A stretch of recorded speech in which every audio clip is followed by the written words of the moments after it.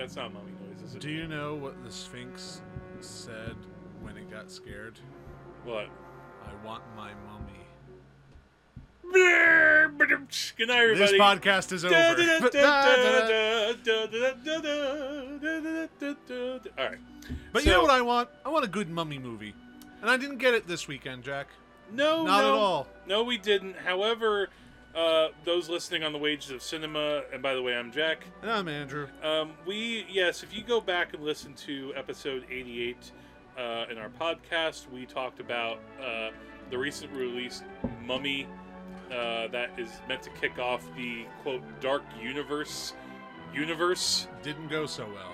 Yeah, not quite so well. I mean, internationally, the box office wasn't terrible, but stateside, people are kind of like...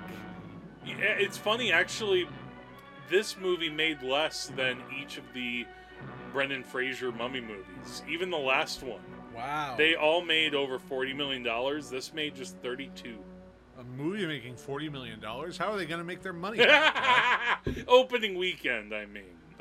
The big genital measuring contest that is the opening weekend. But we're not here to talk about that. We want to try to enlighten you a little bit into the history of this series of The Mummy, with two titles that actually came from Universal and one that did not. Now, also, we should also mention that, technically speaking, if you want to get really film schooly, film buffy, we're not going to talk about every single mummy movie. That is tempting, but there are just a lot of them. Someday maybe we could. Universal and Hammer milked The Mummy for all it was worth. See, so did Hammer make other mummy movies too? Yes, many mummy movies. Many mummy movies. That's a good tongue twister. Universal did as well. They just... and then when The Mummy was rebooted the first time, there were 2 sequels and a spin-off. You're talking about the one from 99? Yes. Okay. Yeah, so that's a lot of mummy movies. But let's go back to the very beginning, because what's interesting, I think, to note about the first movie, The Mummy, starring Boris Karloff and directed by Karl Freud, was that this technically got started in some part as a Dracula ripoff. It feels like a Dracula ripoff. And it does. To a certain extent. Even right down to using the Swan Lake music in the opening credits. Yeah, that's almost like, I don't know, if you had you had a Robin movie, a solo Robin movie with the Batman theme, the Michael Keaton Batman theme over it. But you know what I think is interesting about The Mummy in relation to other Universal monsters? Okay. Dracula has no origin. We come upon Dracula as he is. He's several centuries old, and we just go along with him. Yeah. We understand that he's a vampire. The Wolfman is just a guy who catches this curse that's been going on for probably millennia. Well, that is kind of an origin for that character. Yes. Also, but it's never about the character. It's never about the man who gets the Wolfman curse.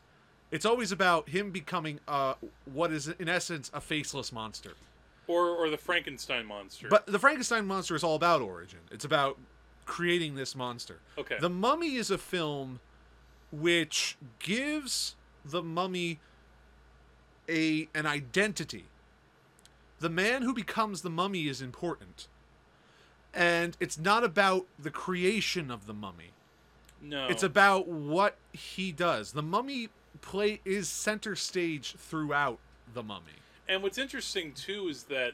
So, in the opening scene, you get Boris Karloff in the sarcophagus, and it's because some words have been said that he opens his eyes.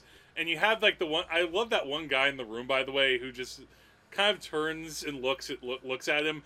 But he has, like, a delayed reaction for, like, 2 or 3 seconds. He doesn't say anything. And all of a sudden he just goes, "Ah!" Yeah. That seems to be a very natural reaction, because Yeah, I kind of like that reaction, he says too. the spell that brings the mummy back to life. Yeah. The mummy... Klaatu Varada Nikto. The mummy moves very slowly, and when the mummy picks up the thing that is right next to that man, he looks at his hand, looks up at the mummy, and it takes a moment for the horror to sink in. Because the mummy doesn't look scary on the face of it. No, I don't think he's that scary. No, really. But when you realize this is a man who's been dead for thousands of years and he is alive now, that makes you scream. No, it does. I mean, well, for that character.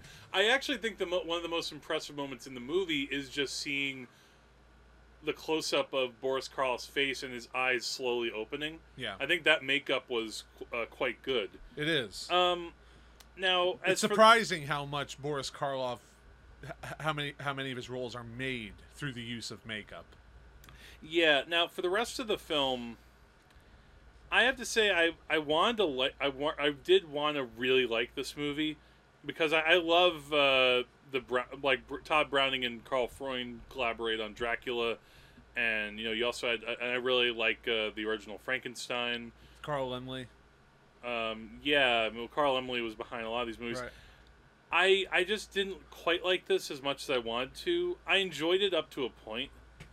I think what it brings down to for me a little bit, and I'll get into things I liked about it, is that it moves a little slow for me, and it should be fine in creating that atmosphere.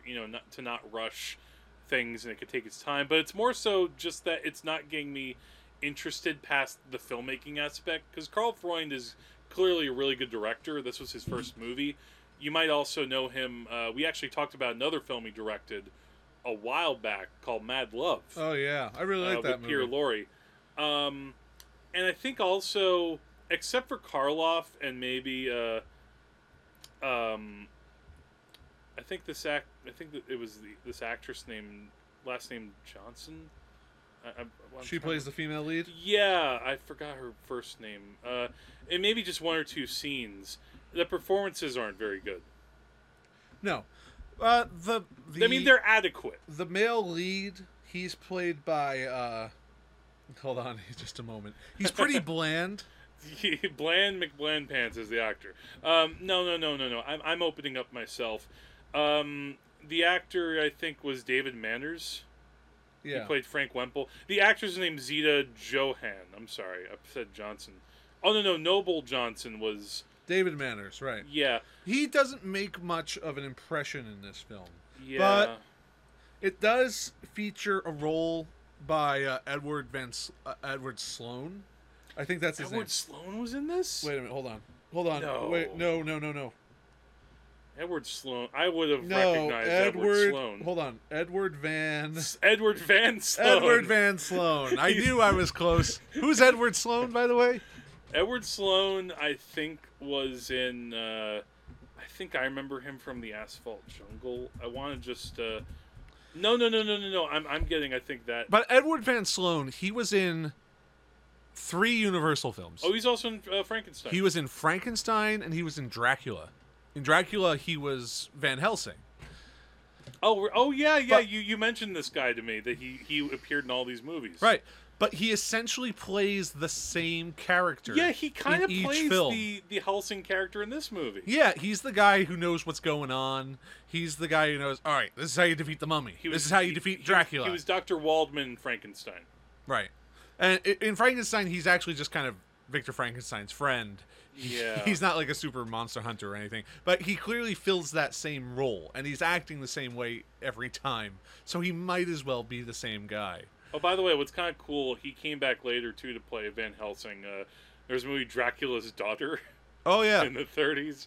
He popped up in that. I hear that's a decent film, but I haven't seen it. Okay. So, I mean, yeah, I appreciate also that there are some deeper themes that maybe are trying to be wrestled with here as far as existing or not existing and the agency that a woman has over her own body. Because, I mean, you have this thing where Karloff, for a large part of the movie, he doesn't look like how you see him in the first scene. No. He's in I guess you almost call it a disguise. He looks like a semi-regular person, but Yeah. he looks like if you were to grab his arm would turn to dust. Yeah, he has just enough makeup that you can notice something is off about him. And the way that Karloff moves in the movie, I mean, he is the reason to see the movie, Yeah. I think, if nothing else. And Karloff was a big guy. They make use of the fact that he is so tall, especially in comparison to everybody else. Yeah. But in terms of themes, I find we could talk a little bit more about theme when we get to the next film, Okay. 1959's The Yeah, Mummy. well, there's more to talk about there. So let's talk about 1959. Yeah, because for me, that I think is actually... This is going to be a weird distinction. It's not the most entertaining of the Mummy movies, but I think it's the best. It's pretty good. It's really good. I was surprised how much I like this movie. It's The Mummy in color. It's got Christopher Lee as the Mummy. It's got Peter Cushing right across from him. Yes. And this is a slightly different plot because it's actually based on a later Mummy movie from Universal. Yeah, well, what happened Hammer was... more or less leased these properties from Universal. Universal distributed them in America, and they allowed Hammer to make movies based off of these characters without any legal trouble. Yeah, this movie also was directed by Terence Fisher, who directed Christopher Lee and Dracula. Yeah, which is that might be if not the best, one of the 2 or 3 best Dracula movies ever made. It's pretty good. It's really good. The I love that Hammer, Dracula. the Hammer library can be a mixed bag. Sure. What I appreciate about this movie, especially with the Dracula films, but I mean, there are some good ones, there are some not good ones. The thing about this Mummy movie that impressed me, now I will say that there is a kind of section near the middle of the movie when they're explaining the whole, here's how the Mummy was here's the backstory. That drags a little bit. Well, But I think that I appreciate, though, that this director, Terence Fisher, he tried to have a little bit of patience, and he was not rushing things, but in an interesting way. They stop in the middle of the film to explain the origins of the Mummy. He's a priest named Karras in this, played by Christopher Lee, and he tries to bring... Basically, the story of every Mummy movie is the same. Yeah, there is a man who is in love with an Egyptian princess. One way or another, she dies, and he tries to bring her back, but by doing so, he commits blasphemy, and he is mummified alive. Yeah, there's some revenge. Magic brings him back to life several thousand years later, and it's about him trying to bring that original woman back to life again. Yeah, and in a way, that's really kind of tragic. Yeah, that's another thing that I think really sets the Mummy apart. People generally don't care about the Mummy. He doesn't have he doesn't seem to he's not as prominent as Frankenstein or Dracula, and and the Wolfman. I mean, the Wolfman can be any person, but everybody knows what a Wolfman is. Everyone knows what the rules are. The Mummy is just kind of, people don't give him enough credit. But I think that's where the character comes in to view. Well, that's why I like this a little bit more than the 32 Mummy. And obviously, yeah, Karloff was amazing in that movie, but I feel like even as short as that movie was, it just didn't give me enough. There are very few high points. There are very few in that high film. points. I did almost kind of appreciate near the end how when Zita Johann, the girl... All of a sudden, Imhotep reveals the plan because Boris Karloff in the original film. His name is Imhotep, by the way. Yeah, Imhotep, and he's trying to seduce this woman to come to him and tell her, "You're this person, you're this." But then he reveals his plan. You're now going to become her, and she's like, "No, this plan will involve killing you." Yeah, but then it finally hits her, and she really flips out. Yeah, and I like that. This Mummy, I feel like what was.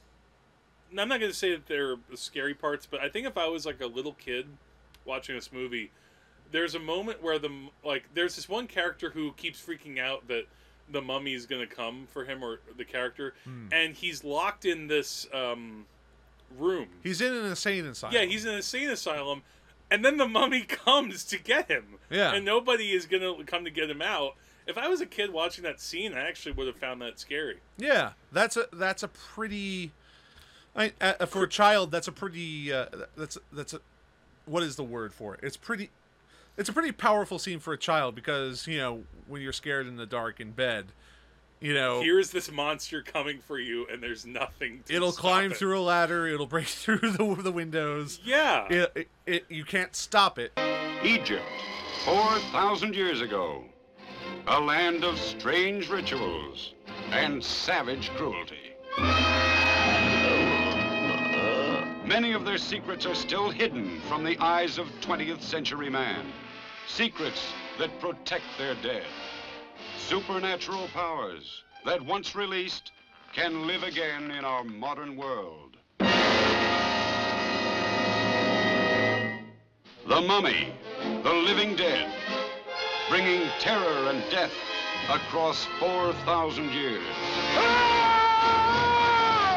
It's kind of like an early Terminator. And what's interesting, too, is that, oddly enough, because it's not something that's in shadows and darkness, it's just in the light. Yeah. That almost makes it more terrifying in a way. I also just liked how Christopher Lee moved as the Mummy. I thought he just did a wonderful job. Well, for all we know, that was because of his costume, not necessarily because of any choice he made. Oh, yeah, I read about that. Because this is not about... I don't think hurt making this movie. don't think you get cast as the Mummy for your acting prowess. Now, Christopher Lee was a great actor. There was no argument about that. But I don't think if people like, yes, we've looked at your audition and we've looked at all of your experience and things, and we think you should play the part of the Mummy. Yeah. And we'll never see your face. You never say a line. He doesn't even say a line in flashback. No, I thought and he did. that's the essence of how Christopher Lee got his start. He was a tall guy who had acting ability. And he started out as monsters. He started out as Frankenstein and as Dracula and the Mummy. Yeah. And two of those parts have no speaking roles. What's another interesting thing about this movie? Again, Dracula barely speaks in his film. Yeah, this is Hammer Films, not Universal, though. This was released by Warner Brothers, but I think that they got enough of it right where it just what's the word I'm looking for? It's almost like a horror movie with elegance to it. Yes. Yeah, if that's a way to say it. It's very easy on the eyes. The color really pops, and the ending was really exciting. Yeah, the Mummy is kind of dreamlike. Yeah, that's a good word to put for it. It has images that are. Think about the Mummy sinking into the swamp. Yeah. Think about the Mummy behind that guy as he reads the inscription on the scroll. Mm-hmm. And, you can think about, the Mummy gets up, he disappears, he comes back as an old man, who is the Mummy, but no one else reacts that way. Yeah. It seems to have a very subtle dream logic to it. But not like Paprika dream logic. Yeah, there's also a good score by Franz Riesenstein. Right. And what's interesting to me, too? Sure. Let's talk a little bit about Peter Cushing. Yeah, well, because he's in this movie, unlike, in Dracula, I forget, was he Van Helsing in that? He was Van Helsing in Dracula. Yeah, he was also Sherlock Holmes in the Hammer. He was Dr. Frankenstein in the Frankenstein. I still need to see that. I still need to see them, too. In those, he was, super evil. Did Christopher Lee play the Frankenstein monster, too? Yes. See, that's at least once. Go back in time and listen to our Christopher Lee episode. You'll hear a lot of facts about him. But yeah, Peter Cushing in this movie, what's interesting is that he's kind of physically frail, and yet he has to at times fight the Mummy. Yeah, and there's a weird thing I've noticed is that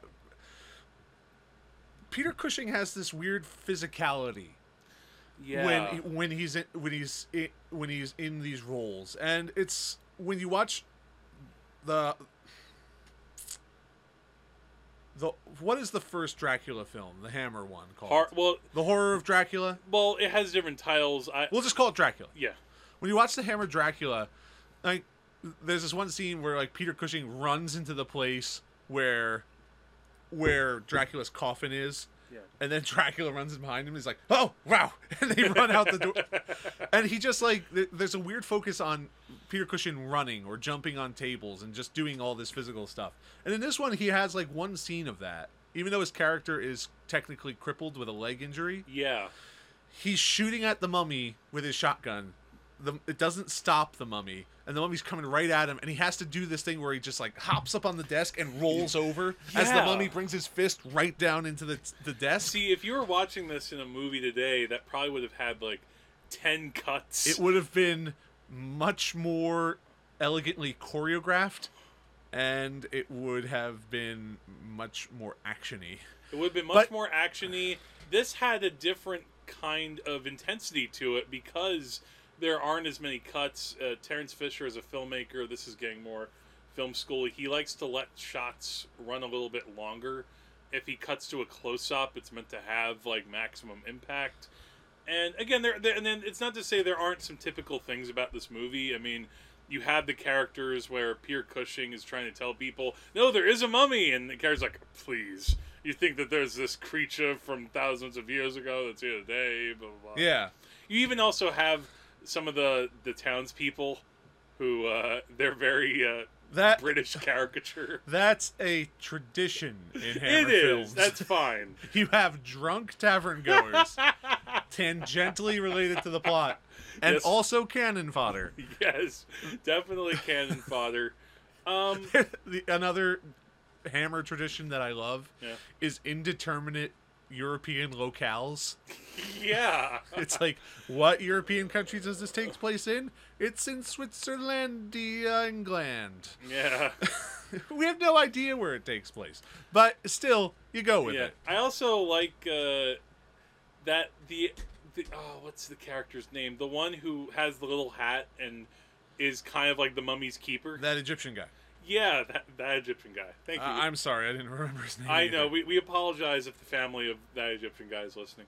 Well, for all we know, late 50s British cinema, he might not have been Egyptian at all. That could be. It seemed like they cast someone who looked. He certainly looked Egyptian because he had a mustache. But again, I don't know. I don't know the actor's name. He could have been one of those British actors that was Indian or something, and they tried to make him Egyptian, which is better than, I don't know, if they tried to pull like I don't know, like as much as I love the movie Alec Guinness and Lawrence of Arabia, they kind of did. I gotta say something about that though. I'm gonna say something specifically about Alec Guinness and Lawrence of Arabia. Okay. Alec Guinness is a white British man. Yes. In that film, playing an Arab prince. Yes. The only reason that is okay is because it's Alec Guinness. Is because if you look at pictures of Prince Faisal from World War I, he looks exactly like Alec Guinness. And okay, look in a history book. You're like, is that Prince Faisal or is that Alec Guinness playing Prince Faisal? And it's kind of makes it. All right, I'm not going to say that makes it okay. But they look an awful lot alike. It makes you think. That's probably how David Lean pitched it to him. All right, let's move on to the 1999 Mummy. Wait a minute. There's one thing I want to say about 1959 first. Please. All right. Another thing that is important for this is that we really... It again goes back to the character of the mummy. Because I really do think that the mummy has this serious potential for being a great character. He's condemned to death by the Egyptians and he's cursed. And later on, they bring him back to basically just execute their agenda. They want the people who defiled these tombs dead. That's the whole reason he's being brought back, so he can just strangle people and kill them. And he's this guy who they've condemned, and then he becomes their tool. And that's really a sad position to be in. And not only that, but he's also this character who has like this love of his life that he wants to have, and and he wants to possess her, and the people which doesn't make him necessarily. I feel like in the 59 Mummy he feels a little more sympathetic than the 32 one. Yeah, because he is basically become this puppet. Yeah, but eventually he does find a woman who is essentially his love reincarnated, or she looks a lot like him. Yeah. And he recognizes her, and that's when he starts asserting his independence. Yes. He becomes hesitant, but he's still under their control. And think about it, he's under the control of the people who split him, who foiled his plan to be with his love. Yes. And eventually he learns to break that control, but at the cost basically of his own life. And that's, if people don't, I don't think people look as closely at the Mummy that way. I think that I do wish that maybe the thing is, there's almost, I don't know, I want to say a fairy tale quality, but like kind of like where you have a story that feels like that whole middle section of the 59 Mummy, where Pierre Cushing is telling the story of the Mummy, almost has a storybook quality to it or something. And there's a lot of potential there. This could have been, I think that this movie's very good. If it could have been great if maybe I had seen a little bit more substance with the character. Yeah. I'm just saying it's a step in the right direction. Oh, yeah, sure. So now we do have to talk about 1999 Mummy. I hadn't seen this movie. I rewatched this for the first time in what must have been at least 15 years. I would say it's probably been the same amount of time for me. And the thing is, I looked back in my I've kept a lot of ticket stubs over the years, and especially I somehow kept all my ticket stubs from 1999 when I went to the movies. I saw this twice in the theater. I didn't see it in the theater. I saw it on home video a whole bunch of times. Yeah, you know what it is though. This movie, watching it again, there are things about this movie that are really, really, it's pretty dumb. What I said is, I told Corey this. This movie is like if you take Raiders of the Lost Ark and other Indiana Jones movies and movies with like those serial tropes and deduct 10,000 IQ points from it. It's so Raiders. Yeah. This movie. And it's also still being true to the original film. It's still so like a Dracula ripoff. You know what was crazy in this movie I didn't realize? Sometimes you see an actor in something and you think to yourself, where do I know that guy from? Where do I know Brendan Fraser from? He certainly hasn't been in anything lately. Yeah. That guy seems familiar. No, man, Brendan Fraser's in so many things I've seen over the years. No, the character who is he's basically the Renfield to Arnold Vosloo's Imhotep. Yeah. You know what I'm talking about? The guy who plays Benny. Benny, that's his name.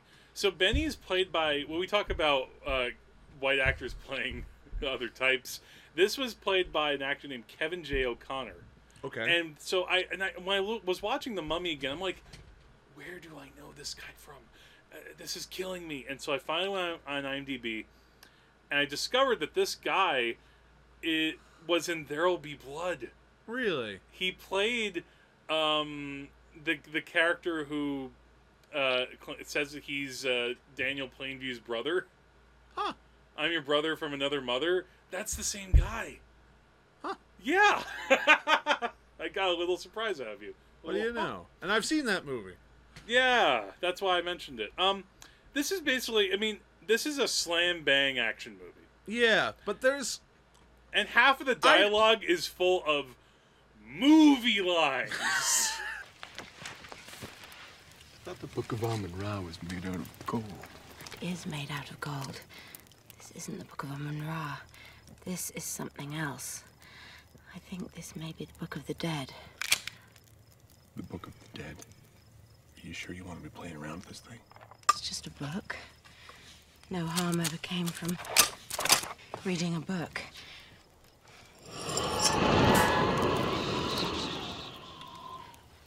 That happens a lot around here. So what's it say? Amun-Ra. Amun-Day. It speaks of the night and of the day. Sueyaharum Oktub sin mas ibet baya. Imhotep sumpike sitsue yatue.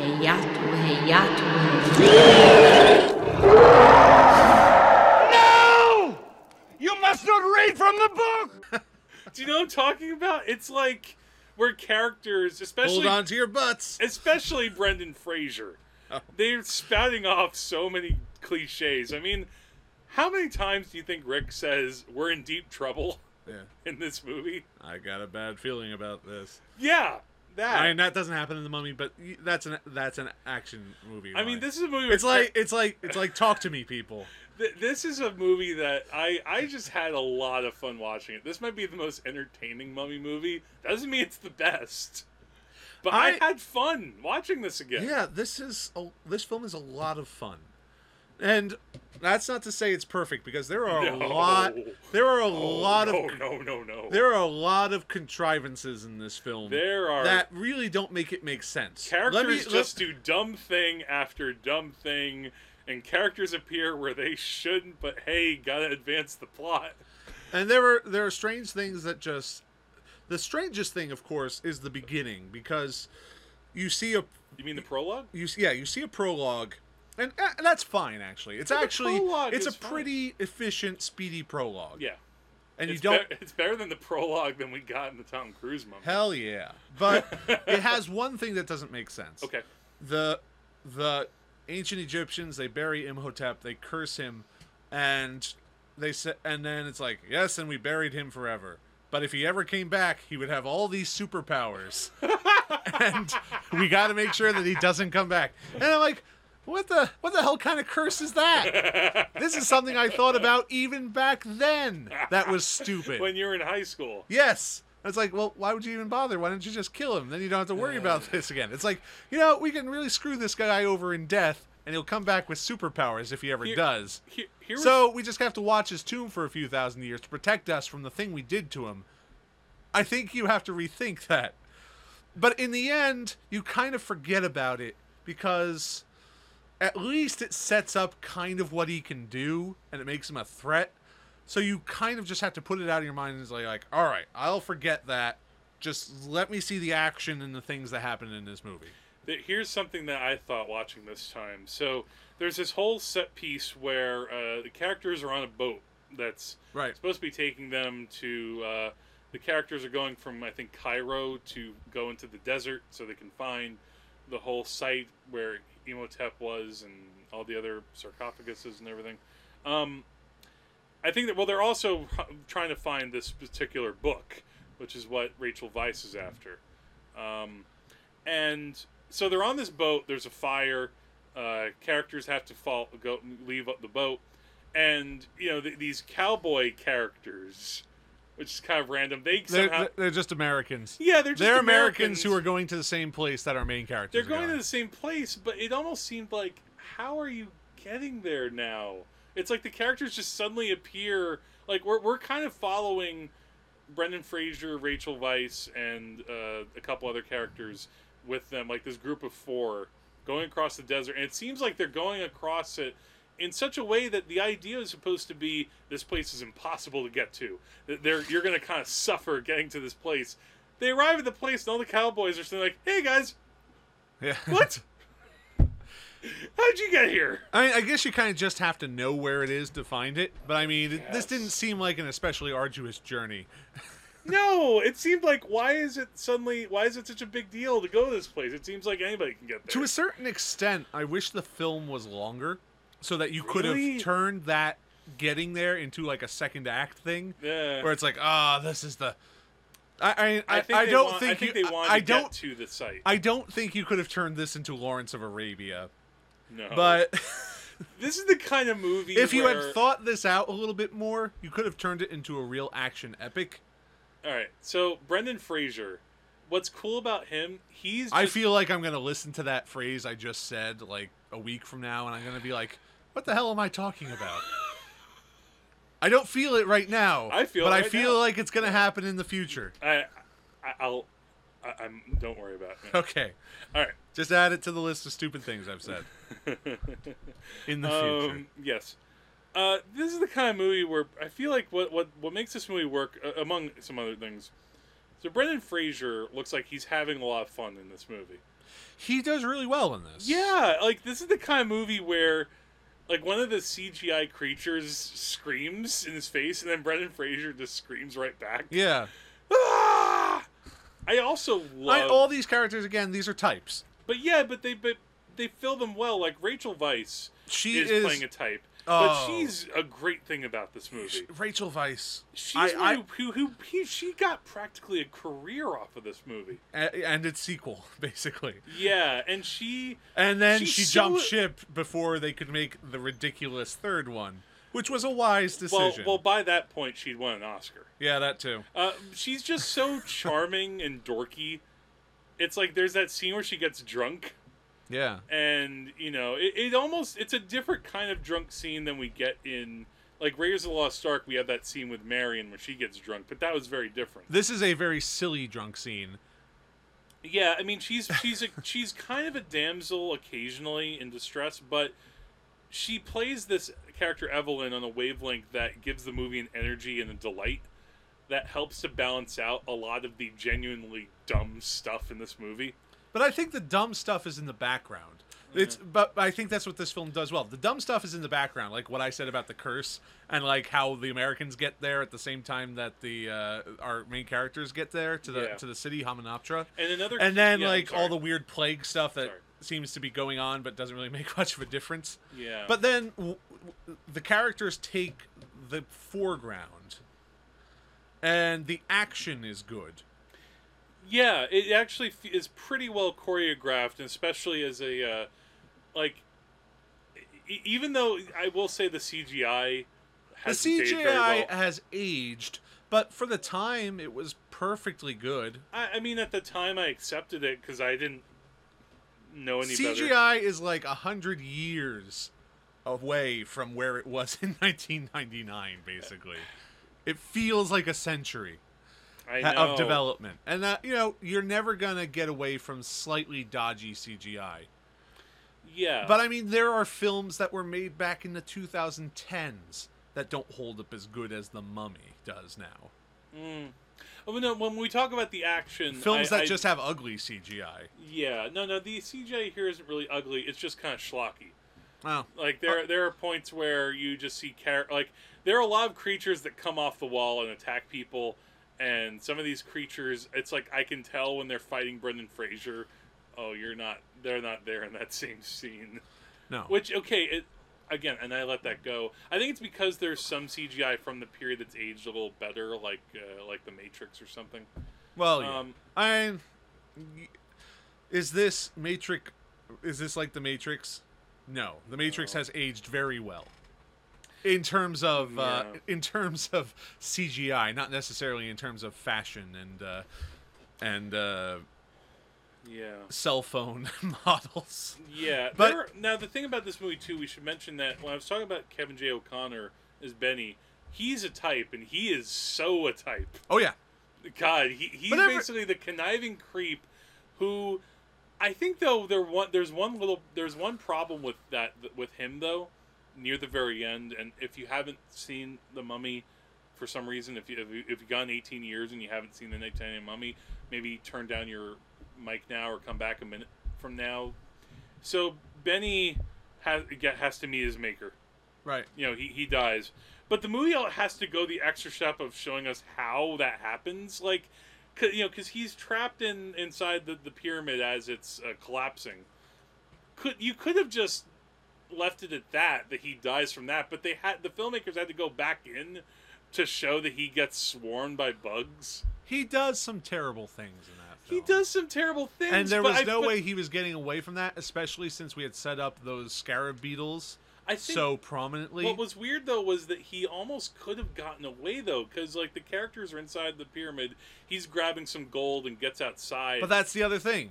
He's gonna get caught because he's greedy and he's taken the treasure.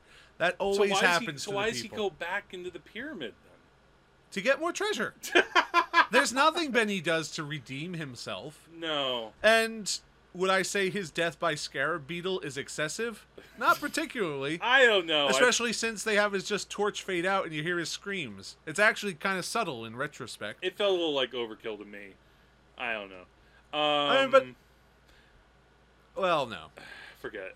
You have again other types like I forget the actor's name, but the character who warns Brendan Fraser and company, you have to leave, get out of here now. Ardith Bay.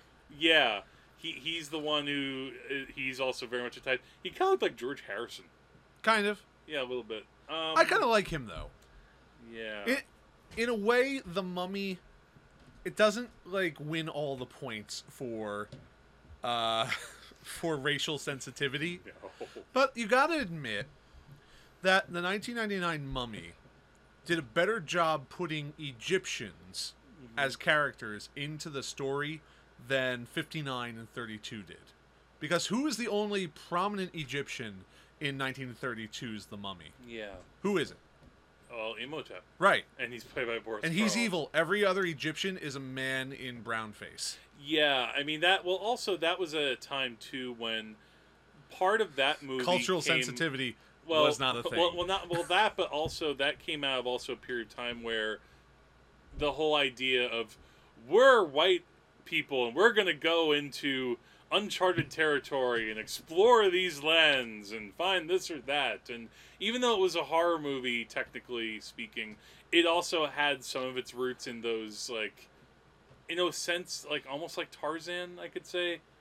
I don't know, explorers. It's the sort of pulpy explorer. But also it was kind of treasure. capitalizing on the discoveries in ancient Egypt of the 1920s. Yeah, because that was happening too at the time. Which is primarily British archaeologists going in, taking stuff that doesn't necessarily belong to them, but no one is really going to say anything. Well, that's also what made the 1999 Mummy movie have some sense, because you could also believe that. So these characters, even these cowboys, which seem a little ridiculous and I'm not gonna say out of place, but they felt a little bit okay, here, if there are too many characters in this movie, these might be the kind of too many characters. And also, these are the expendable people.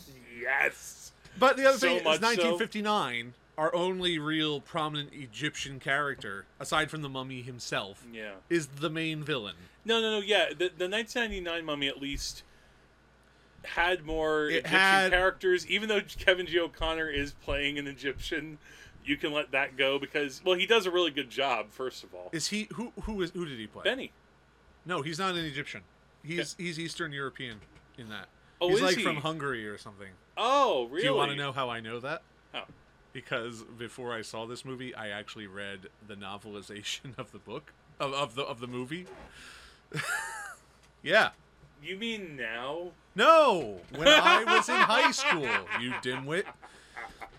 When I was in high school, I read the novelization of the movie. All right. And so that was before they made a novelization. They still do that. They do it all the time. I know they do. The Mummy was perfect for that. Godzilla, 1998, got its own novelization. You know what? Look, The Patriot got a novelization. I'm not gonna. You know what?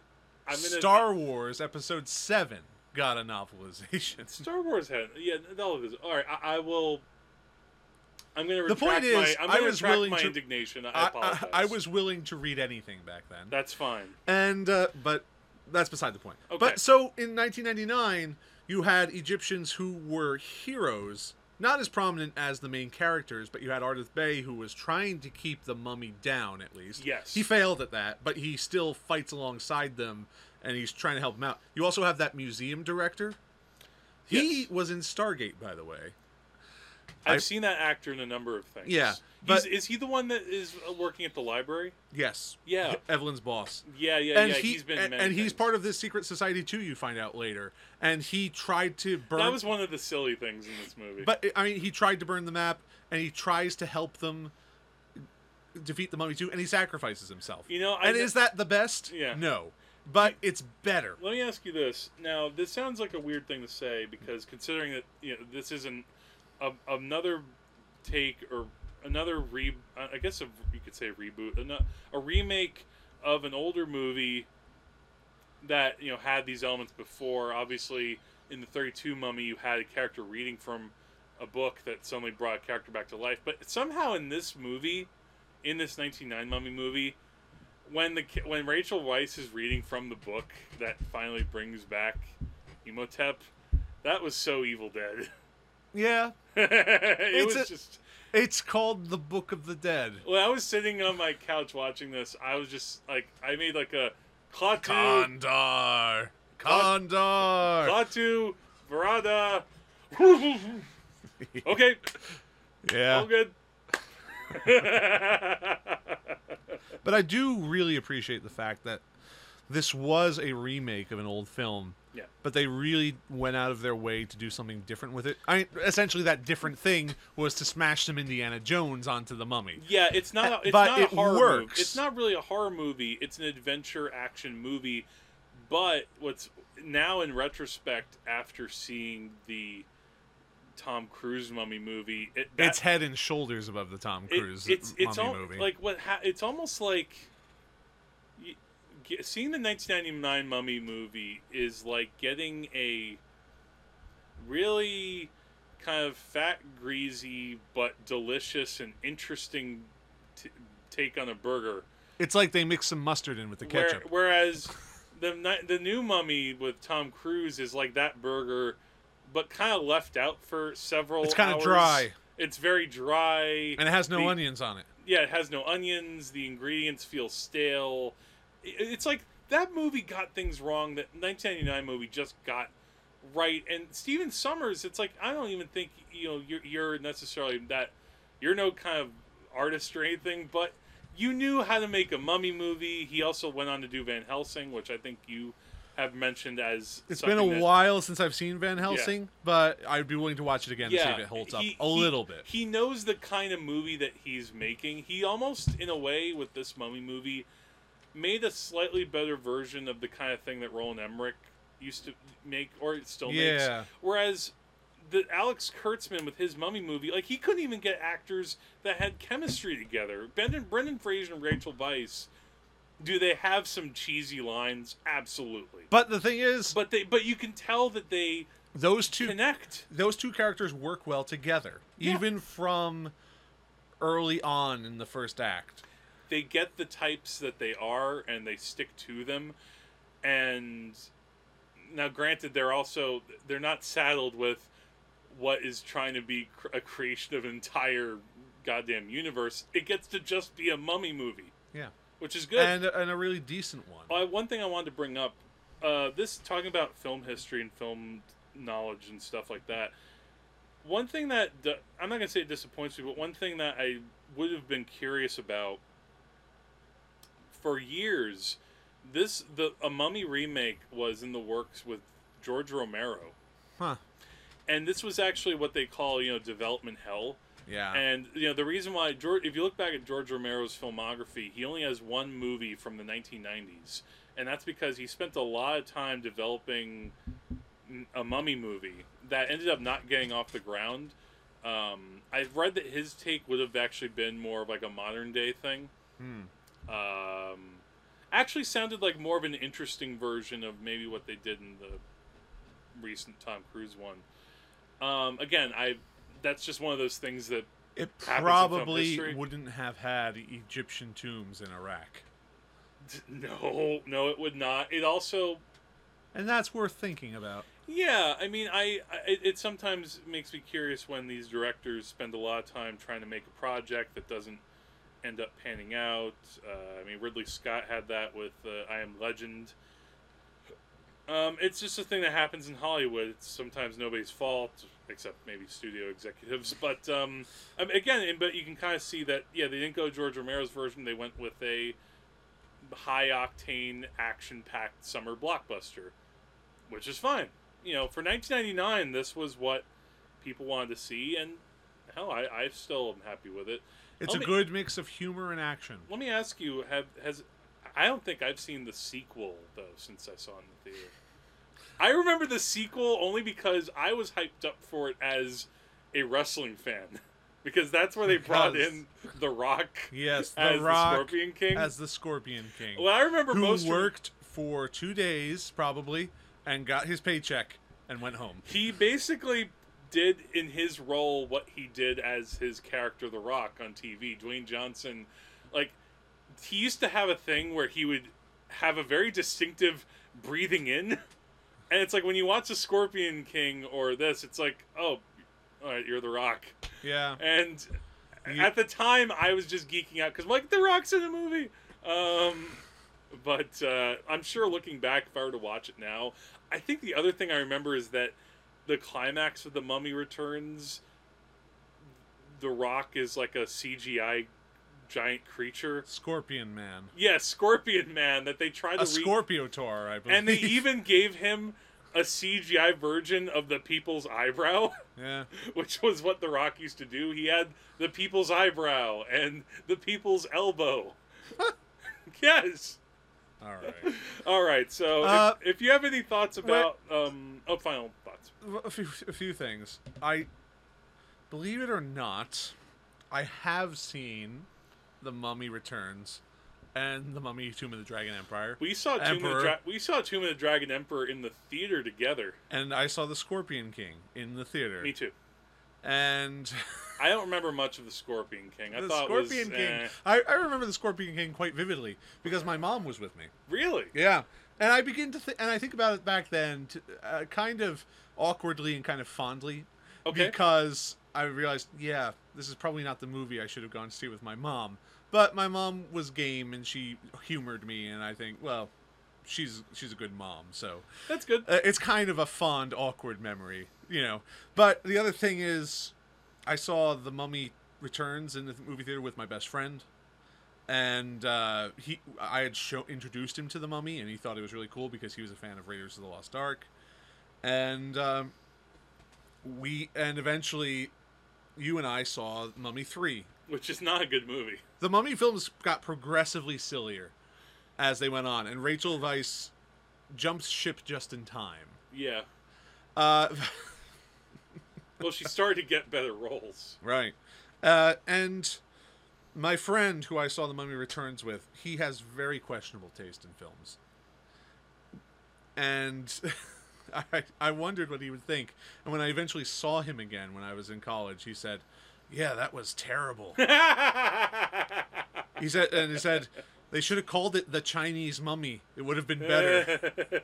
Oh, you mean The Tomb of the Dragon Emperor? Yeah. Yeah. I guess maybe that was their early attempt at trying to hit the Chinese market, maybe. Or they ran out of ideas. Yeah. And they happened to have Jet Li on loan. Was in that. Jet Li has been in some crap. Oh, don't get me wrong. My introduction to Jet Li was in Lethal Weapon 4. There you go. See? There's but one. Yeah, I would not. I would say that if you haven't seen any of the Brendan Fraser era mummy movies, which is likely that you haven't. Yeah, I would say that if you were dissatisfied with the current Mummy film, yeah, go back and see that. Yeah, or if you just had no desire to see that and were like, maybe I'm in the mood for a mummy movie, but I don't know if I like those old farts, Karloff and Christopher Lee, which also screw you. There might be some people out there who'd be like, it's too slow. You're basically just like, if you're a terrible person who doesn't like these awesome actors, go see Brendan Fraser. If you're the kind of person that doesn't watch movies that come out before 1975, the 1999 Mummy movie is it's fun, perfectly fine, dumb summer blockbuster type movie that, again, it takes liberally from Raiders, and even the whole in the climax when they're getting out of the pyramid, that's right out of Temple of Doom. Yeah, and it's kind of shameless. It's right out of Raiders too. And yet, I feel like that Stephen Sommers had some skill with it, and he also there was a certain honesty in his thievery, if that makes sense. He stole from the best sources. Yes. And he stole the right things. Yes. He didn't try to steal haphazardly and idiotically like Alex Kurtzman did. He didn't go cut and paste. Yeah. He distilled it a bit and said, okay, I can go towards what these guys did. I can't do it as well, but I can stab at it, and it'll work most of the time. Even down to, also, we didn't even mention the brother. Oh, yeah. Who's a little bit annoying. But the thing is, he has a function in the plot. He does. He's justified, and he provides... you understand his relationship with everybody. You understand his relationship with Evie, his sister. you understand his relationship to Rick. Yeah. And he acts differently to both of them, and they form this really good triangle. Yeah. They're a good trio, and even though he's not the greatest character, he's in there for a reason. Yes. And I kind of wanted to mention him before. I forget what the actor's name is. He's not someone who really... I would recognize... I think he was in that Spartacus series for a while. Oh, what was that, like, called Blood and Sand or something? Well, I didn't like watch it, that? so... His name was John Hannah. That's the actor's name. Yeah. But he... I guess all I have to say is just I really liked him. Yeah. One last thing. Here's a cat. All right. So if you've seen any of the Mummy movies that we've talked about, you can send us an email to wagesofcinema@gmail.com. Better yet, if there's a Mummy movie we haven't talked about that you think is really good, one of the Universal or Hammer sequels, let us know about it, because we'd love to check.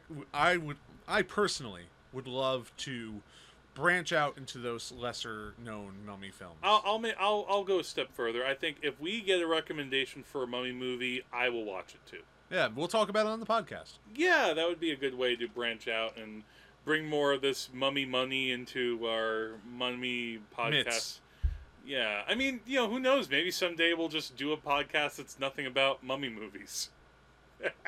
That's a great and terrible idea. Yeah, there are podcasts themed in so many different ways. Well, thank you so much for listening to us. We really appreciate it. And make sure to comment, subscribe, like our posts. We always like to post fun little things. I'll try to maybe see if I can find maybe a goodie regarding the Mummy and post that online. So on behalf of the Wages of Cinema, I'm Jack. I'm Andrew, and let me tell you that the wages of cinema is death, and death is only the beginning. Have a good night.